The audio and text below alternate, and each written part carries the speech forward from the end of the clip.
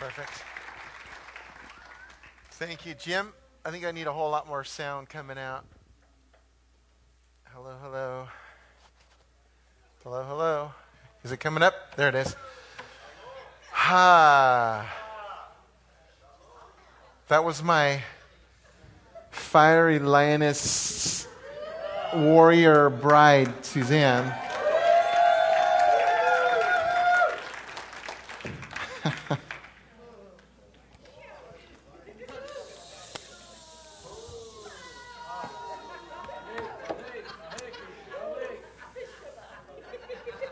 Have you happened to notice that the world is shifting pretty rapidly around us?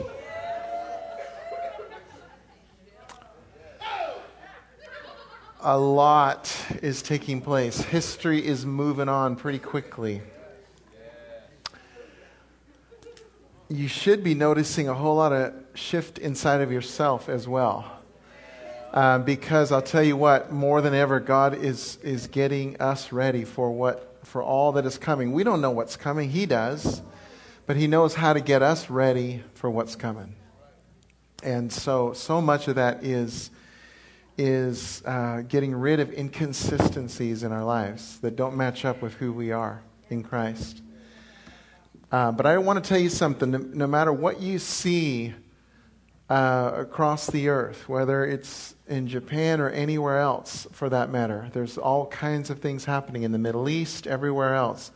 Just so you know, there's absolutely no uncertainty as to where all this is heading.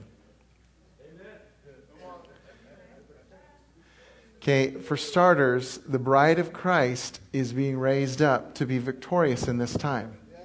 The Lord's going to make sure of it. The light is going to shine. That's what's going to happen. There's going to come a day really soon, I don't know how soon, when every knee will bow and every tongue will confess that Jesus Christ is Lord. That is what's going to happen.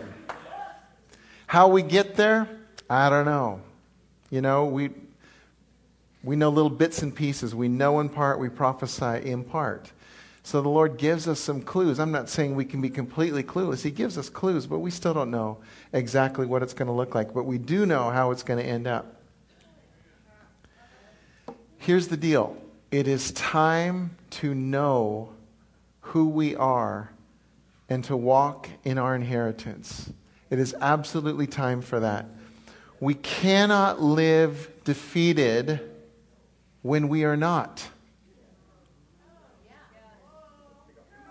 Okay, I'm going to say that again. We cannot live defeated lives when we are not defeated.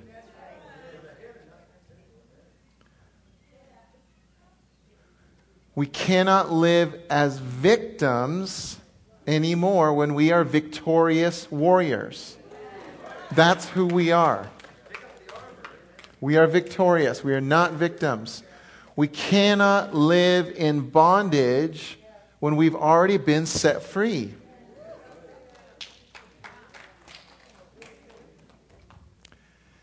That's who we are. It's time. I know for a lot of us, there's been frustrations, there's been, beating yourself up, something crazy because you're not where you want to be, because you're struggling with the same things. God's saying, church, I'm saying it's time. I'm saying enough. My bride is going to be my bride. He's the one that's going to make sure it happens. So I had two titles and I couldn't decide. So since I'm the pastor, I chose them both. Know who you are and loving yourself the way that God does is what we're going to talk about tonight. I want to start with scripture from 2 Peter chapter 1, verse 2. This is in the Mirror translation. Now check this out. It says, with a faith of equal content as our reference, that would be Christ, we may now increasingly know ourselves the way God has always known us. See, God's given us permission to know ourselves the way He knows us. The knowledge of God, realized in Jesus, our leader, and be overwhelmed by the multiplied effect of grace and peace in our lives. So this is what I got out of this, is that I have God's permission to know myself the way he does. I want you to say that with me. I have God's permission to know myself the way he knows me. The way he does. You have his permission to know yourself the way he does. Can you imagine, church, what would happen if we knew ourselves the way he does? Now, some of you might already be shaken a little like, I don't think I want to know myself the way he does, because he knows everything about me and I'm not feeling so good about me. No, you're missing the entire point. The point is, he sees who you really are. He knows what he made from before the foundation of the earth. He knows. He knows your greatness. He knows that you have been remade into the image of Christ the moment you united yourself with him forever. That's what he knows. That's what the Lord knows. So this is the next one I want to give you is Romans 8, 29 and 30. This is in the New Living Translation. What does God know about us? What's his perspective? Well, this says, for God knew his people in advance. And he chose us to be like his son. Now, in the New International Version, it says he predestined us to be conformed to the image of his son, so that his son would be the firstborn among many brothers and sisters. And having chosen them, he called them to come to him. And having called them, he gave them the right standing with himself. And having given them right standing, he gave them his glory.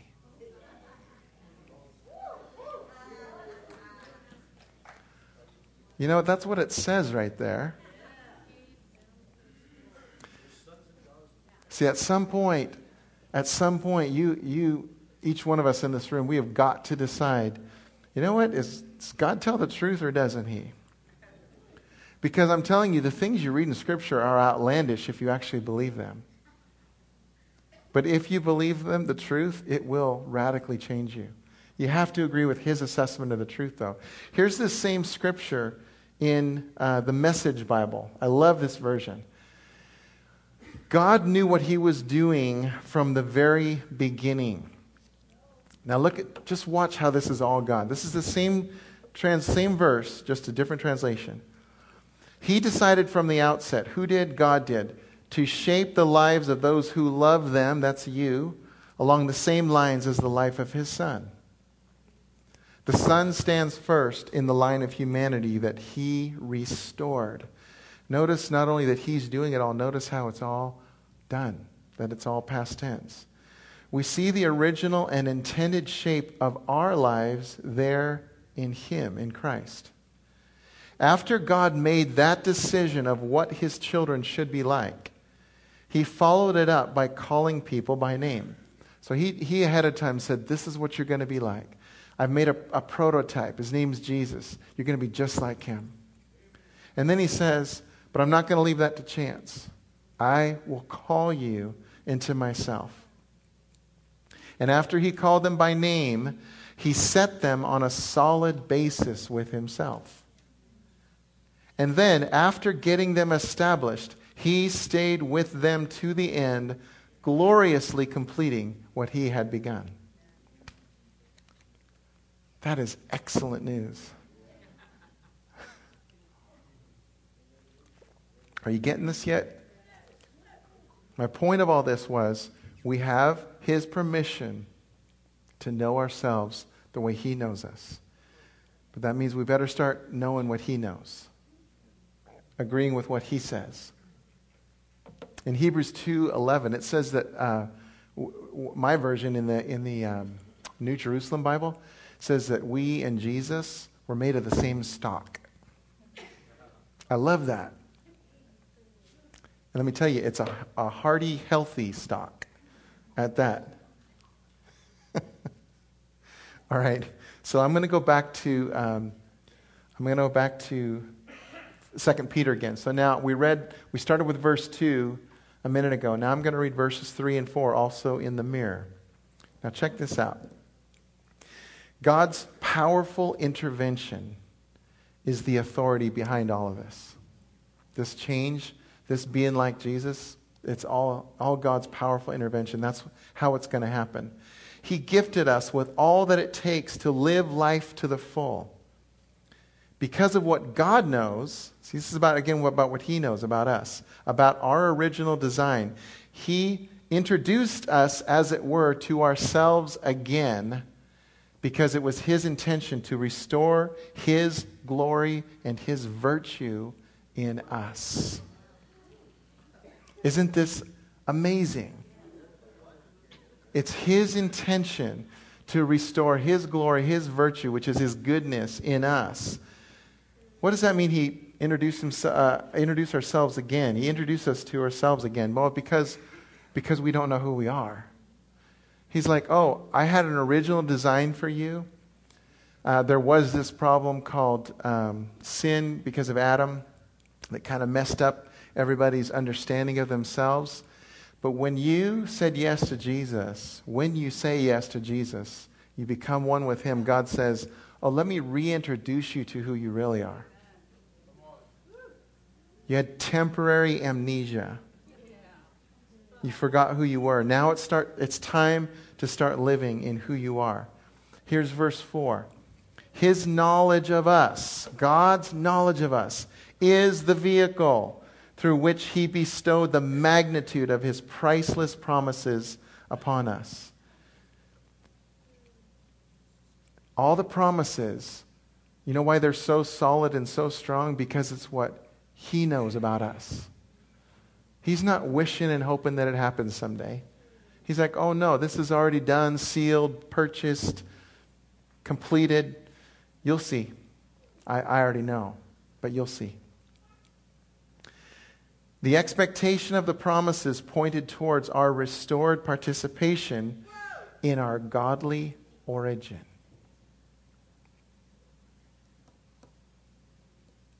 I'm just going to let you think on that one for a minute. I'm going to read another version of it in a second. The expectation of the promises pointed towards our restored participation in what? In our godly origin. His image and likeness revealed in us. Check this out. The factory settings are restored. Every compatible program is again installed in our hard drive to facilitate the divine nature. What? You know, you say things like this, and honestly, one of the thoughts you might have is, you know, Brent, that sounds a little new agey to me. Guess what? It was ours first. Just because someone else, just because the enemy twists something a little bit, doesn't mean you throw it out and say it isn't God anymore. It doesn't change the truth. Your divine nature, Christ in you, is He not? Christ in you, the hope of glory. You say, well, that's just Jesus. It's not me. No, you're inseparable. We had one of the pastors, Pastor Rodney Hogue, came to our school last year, and he took 2 pieces of clay, red and white, and just went like this and this and this and this until it was real pink, you know? And he said, there. He goes, now separate that. You can't. You and Jesus are inseparable. You're one. It's not you here and Jesus here, you know? Well, here's how it is in the NIV. Check this out. Through these, He has given us His very great and precious promises, so that through them you may participate in the divine nature, having escaped the corruption in the world caused by evil desires. You know what? I didn't read the end of the last one, which says, thus we have escaped the distorted influence of the corrupt cosmic virus of greed and lust. Somebody in this room needs to agree with that. We have bought into some really poor theology along the way. a very victimized, defeated, powerless people that doesn't reflect who you are in the least bit. This is truth. Look at that. This is that past tense thing again. We have escaped the distorted influence of the corrupt cosmic virus of greed and lust. Or this one says, having escaped the corruption in the world caused by evil desires. Now, some of you would look at that and say, Brent, that's just not true. That's not been my life's experience. Thank God that the truth is not dependent upon our life's experience, but upon what the Lord says is truth and on what Jesus paid for. See, because if you believe that you are powerless and victimized and et cetera, that these things have a hold on you, well, then they do. Because that becomes your reality. What you believe becomes your reality. I'm going to show you something, though, here's my question. Do we really believe that's true? And if so, why does there seem to be a disconnect? Why do we still make really poor choices at times? Because that's what we're doing. We're making really poor choices, which is really entirely different than saying you've got this yucky, horrible nature that you can't do anything about and you're just prone for the rest of your life. Really bad theology. That's just not true. So why do we make poor choices? I'm going to tell you why. I'm going to tell you our biggest problem. You ready for this? This is all the marbles right here. You already got it in the title today. But here you go. Here's our biggest problem. We don't love ourselves the way God does.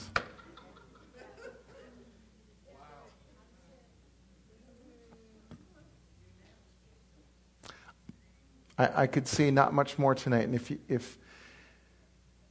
you would just grasp this, you'd be well on your way to a lot of healing in your life. Because we're looking a lot of other places for why God, why? Lord, I hate that I do these things. I don't want to do these things. Do you know that that's actually not true? Let me just explain that a minute. My point is, why don't you just start being honest with the Lord and say, I did this because I wanted to. I'm ashamed of it, but I wouldn't have done it unless I wanted to. So God, why don't I love myself the way you do? Where is the disconnect? Why am I destroying myself? And then ultimately people around me, why, God, why don't I love myself the way you do? Because I'm telling you, when we begin to take it in this way, the love of the Father, when we begin to believe that we are worth taking care of, because we're lovable, because we're His, because we're all the things that He just said we were, when we actually start believing that, it will change. It will change the choices you make. First for yourself, and then for the people around you. See, a lot of times we're trying to make choices. We're like, I hate that I'm hurting so-and-so with my decisions. I want to change for them. No, it's not going to work. Because unless you love yourself, your change is going to be very short-lived. You'll go back to sabotaging yourself again. Why? Because you don't place the same value on yourself that the Lord does. Which again, that's not a condemnation thing. I'm not now trying to give you one more reason to feel bad about yourself. I'm just telling you that's what's going on. And the Lord says, how about we just be really honest for a while? How about no more promises, no more, God, I'll never do this again, all that. He's really not interested in that, by the way, at all. No more telling Him what you think He wants to hear. How about you just be super, super honest with Him? You know what, Lord, I'm not sure why I do this. I don't know why I'm in this kind of pain. God, would you show me? Why don't I love myself? Would you show me? Would you help me, Holy Spirit, to love myself the way you do? Because I'm tired of hurting myself. I'm tired of hurting people around me. See, now that's honest. And he says, oh, I am so glad you asked. I'm so glad we can finally just be real with each other. I've known what the issues are. I've also known you needed a Savior. That's why I sent Jesus. So those earlier verses that talk about how you are in right standing with God, do you know that it means exactly that? It means that Jesus so covered you, that fear of, oh no, God doesn't like me, he's ticked at me, I'll never amount to anything. Those are all lies that are keeping you from the one who loves you so much that he says, I've taken care of this sin problem forever. So let's get on with being who you are.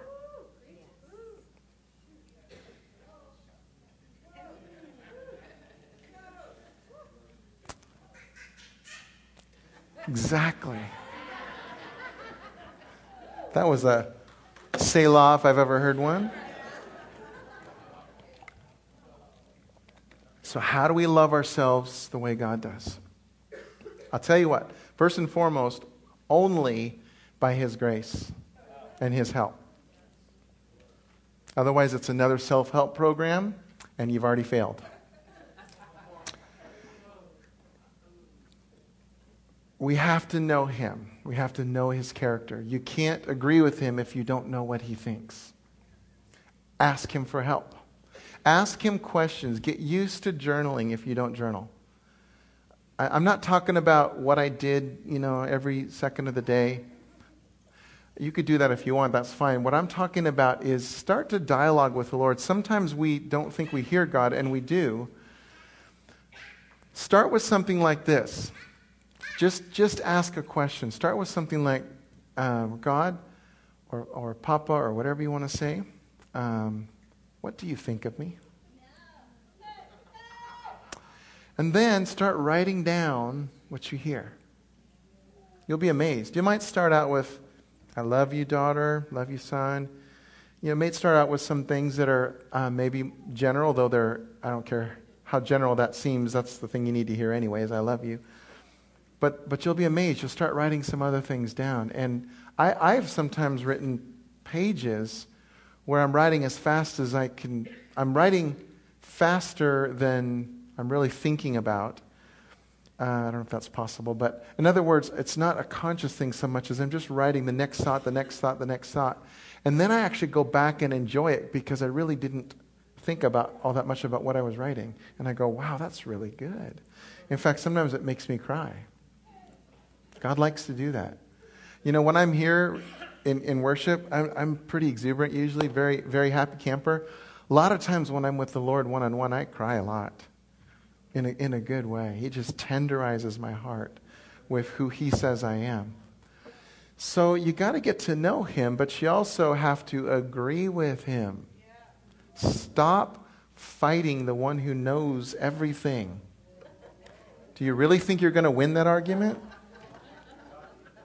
Well, God, if you really knew me, he's like, yeah, I really know you better than you do.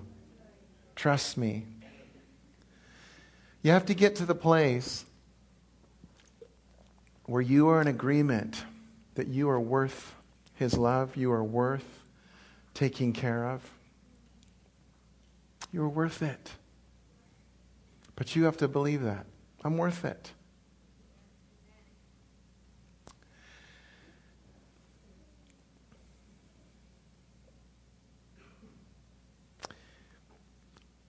What happens when you don't love yourself? You really do make poor choices. We've all been there, myself included. So this isn't finger pointing time. This is encouragement time. This is church rise up time and take your rightful place and agree with Papa time. But let me tell you something about our choices. Our bad choices I'm talking about right now. Choices that hurt ourselves and hurt others around us. As parents, when you are, as parents, you want your children to do the right things, not because you discipline them to do so, but because you are wanting them to grow up to begin making right choices that are going to impact their life in a positive way. That's what you're trying to do. You're trying to help them to make really good choices. You can discipline them at times, and at times you have to.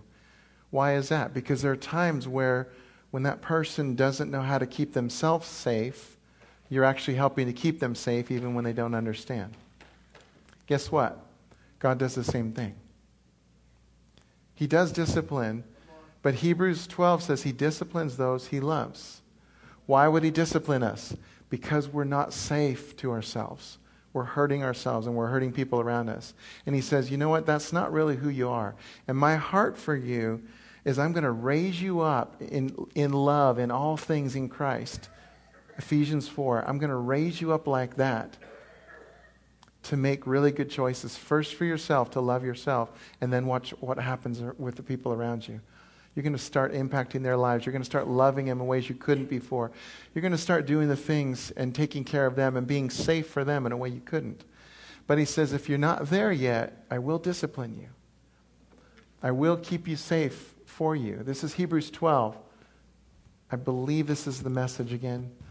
My dear child, don't shrug off God's discipline. But don't be crushed by it either.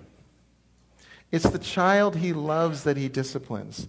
The child he embraces, he also corrects. God is educating you. That's why you must never drop out. Right? If you don't quit, you win. Don't drop out. He's treating you as dear, dear children. This trouble you're in isn't punishment. It's training. The normal experience of children. Only irresponsible parents leave children to fend for themselves. Would you prefer an irresponsible God? We respect our own parents for training and not spoiling us, so why not embrace God's training so that we can truly live? While we were children, our parents did what seemed best to them, but God is doing what is best for us. So God continues to be our parent, training us to live God's holy best. At the time, discipline isn't much fun. It always feels like it's going against the grain. Later, of course, it pays off handsomely, for it's the well-trained who find themselves mature in their relationship with God. The well-trained who are growing up in their relationship with the Lord. And you know what that looks like? There's another word for this. It's called self-control.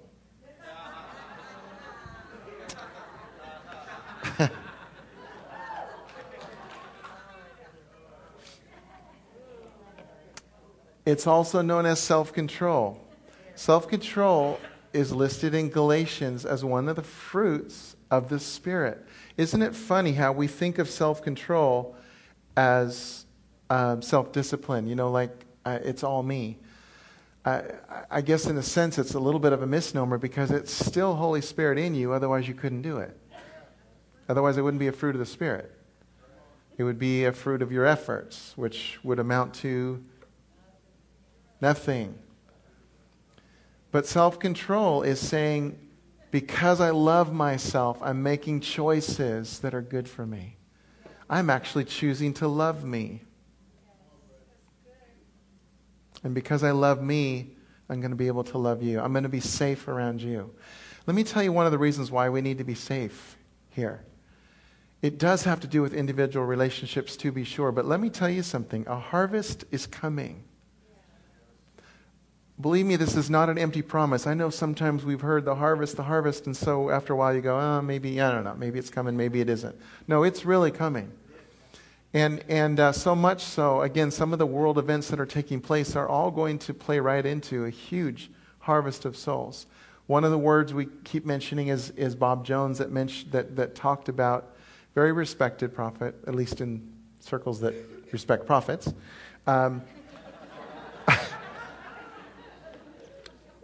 He says that 1 billion souls are coming into the kingdom in this next wave, but that's not even the final harvest. That's just the workers for the final harvest. So let me get back to why it's important that you and I love ourselves so that we're safe.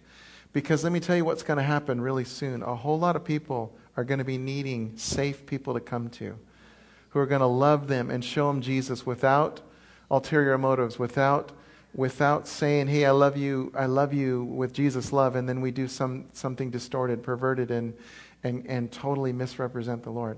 Do you see? It's really important that we're safe. In a lot of different ways, not just sexually. I'm talking about all kinds of different ways that we're safe with each other. Well, how do we get safe? Well, the Lord has to help us to love ourselves. That's what's going on right now. Now, sometimes we don't love ourselves because of a lot of pain in our lives. Maybe you heard a lot of lies growing up. Maybe you were pounded on, emotionally, physically, sexually, in some very inappropriate way, to the point where you just don't believe the things I'm saying about who God says you are. Well, guess what? You got to be honest with that too and ask the Lord to help you. We have sozo ministry to help, the inner healing kind of ministry to help you to get through some of those roadblocks. But honestly, mostly this is about you saying, God, I don't want this anymore. This has held me back for far too long. What happens when we get, okay, I'm going to talk about covenant just for a second, about covenant relationships, which means I'm in this for your best, you're in this for mine. That's the way God designed any relationships. But covenant relationships happen because two people decide that they're going to choose to extend love and I love you because I choose to love you. You love me because you choose to love me. But what happens is when one person gets their heart really, really wounded and they close off and they say, I just can't love. It's way too risky. I can't do that anymore.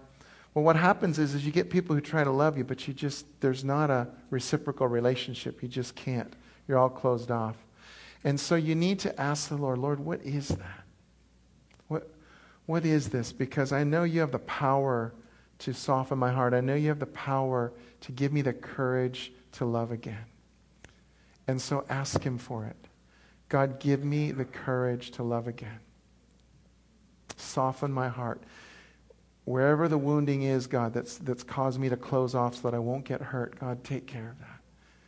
Show me where it is. If I don't even know where it is, show me where it is.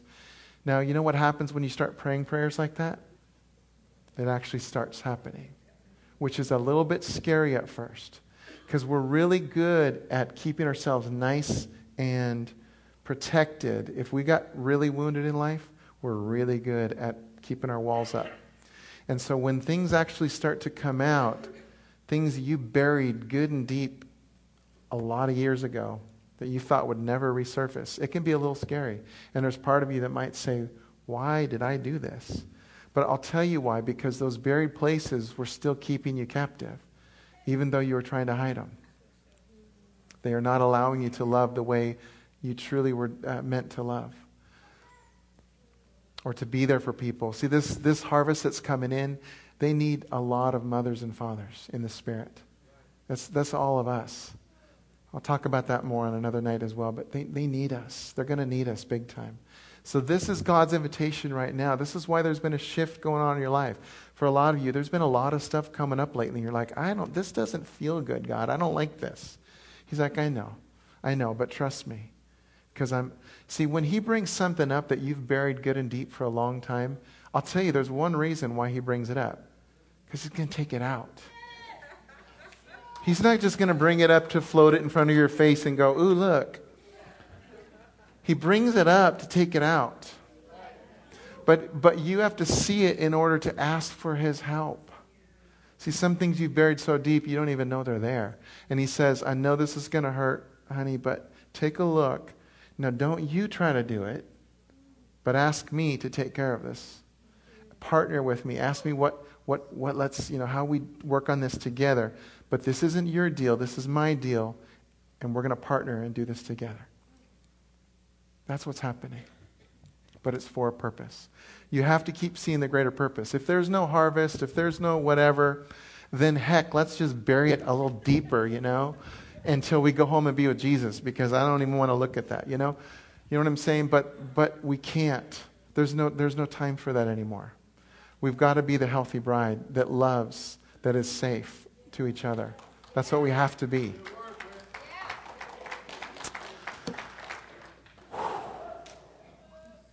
So, if we persist in being a 2-year-old having a temper tantrum, meaning we do whatever we darn well want to, then God will discipline, but only because He loves us.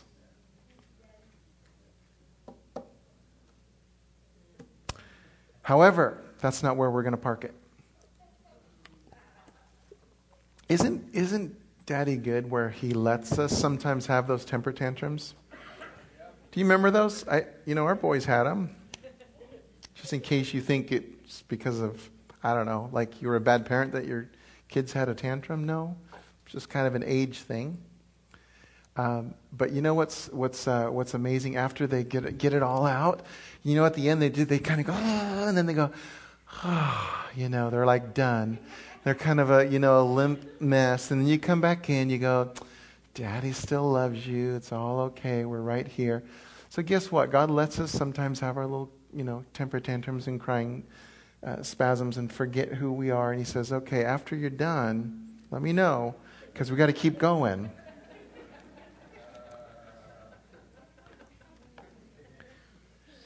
So here's what I want to tell you. When I got back to, remember that earlier question or the earlier statement about how the lust and the sin of this world is a thing of the past. You remember that? Let me just read it to you from just so you can see. There it is. From Romans 6:12 in the Message. This means that you must not give sin a vote in the way that you conduct your lives. So what I skipped before I got there was just that that our old selves are dead, dead, dead. When you come to Christ, that old you is dead and gone and buried. That's what baptism is all about. It's reminding you, baptism is a strong prophetic act of agreement with the Lord that old thing is dead and the new you is alive in Christ. So that means you must not give sin a vote in the way you conduct your lives. Don't give it the time of day. Don't even run little errands that are connected with that old way of life. Throw yourselves wholeheartedly and full time. Remember, you've been raised from the dead into God's way of doing things. Sin can't tell you how to live. After all, you're not living under that old tyranny any longer. You're living in the freedom of God. That's right. That's absolutely right.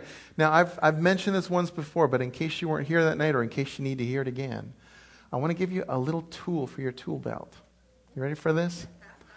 So, when a thought comes into your head that is a wayward thought, that isn't the Lord, it isn't who you are, it could be anything from a lustful thought to a degrading thought of yourself to go on and on, rage, all kinds of stuff. Whatever the lies are that isn't you, here's your little tool. You get to say this. Oh, that's not my thought.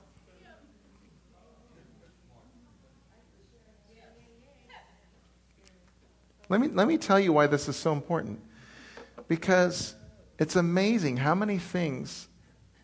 Okay, so some thought comes up that's not you. And the next thing we do is we wrestle with it.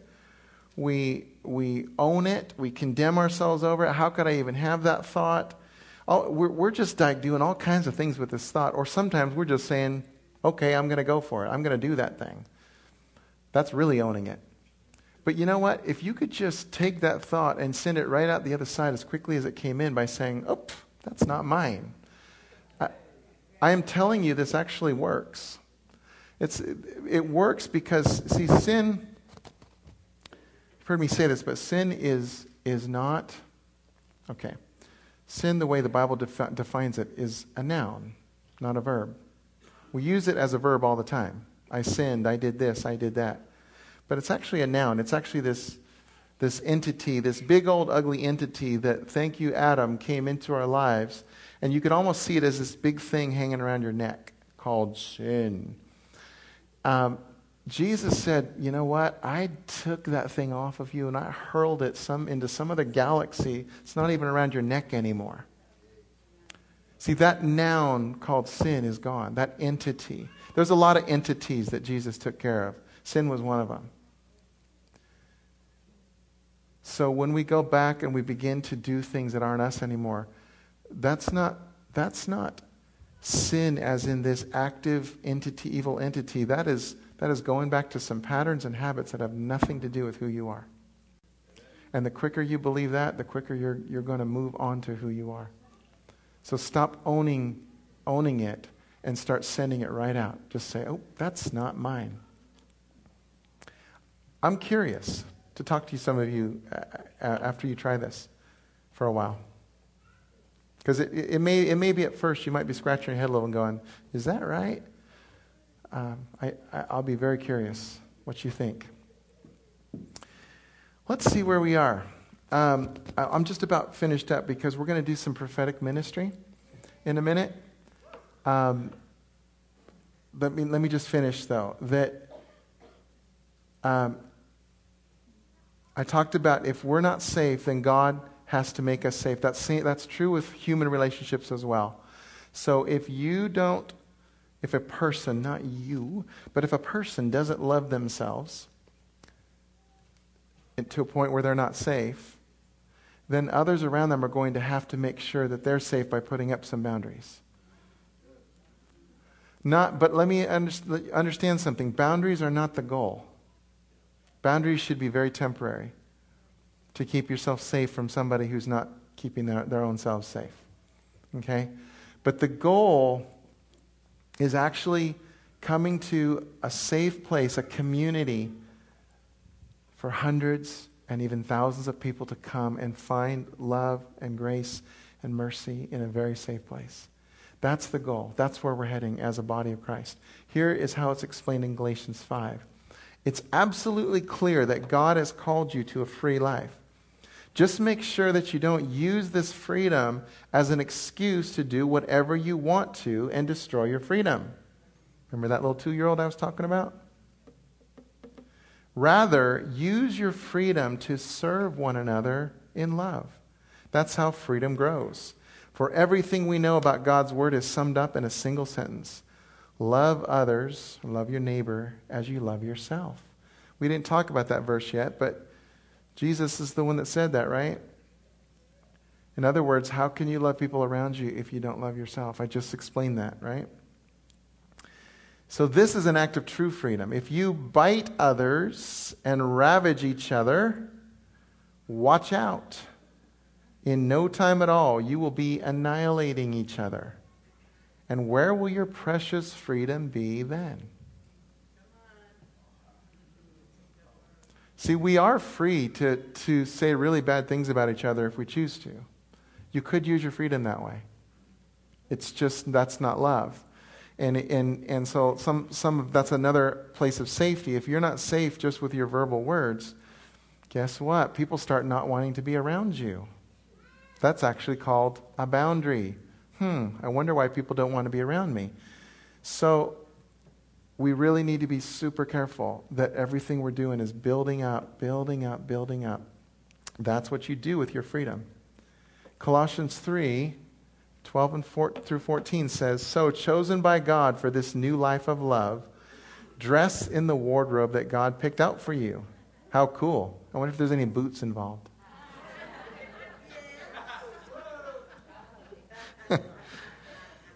Compassion, kindness, humility, quiet strength. Hey, there's that discipline word again. Be even-tempered, content with second place, quick to forgive an offense. Ooh, that's a good one. Do you know that Jesus says you will have opportunity for offense? Offense will come. How often? Oh, daily and then some. You know what you get to do with offense? You get to do this. That's what you get to do. because offense will eat you up. But we'll talk more about that. Forgive as quickly and completely as the Master forgave you. That's a good one. And regardless of what else you put on, wear love. It's your basic, all-purpose garment. Never leave home without it.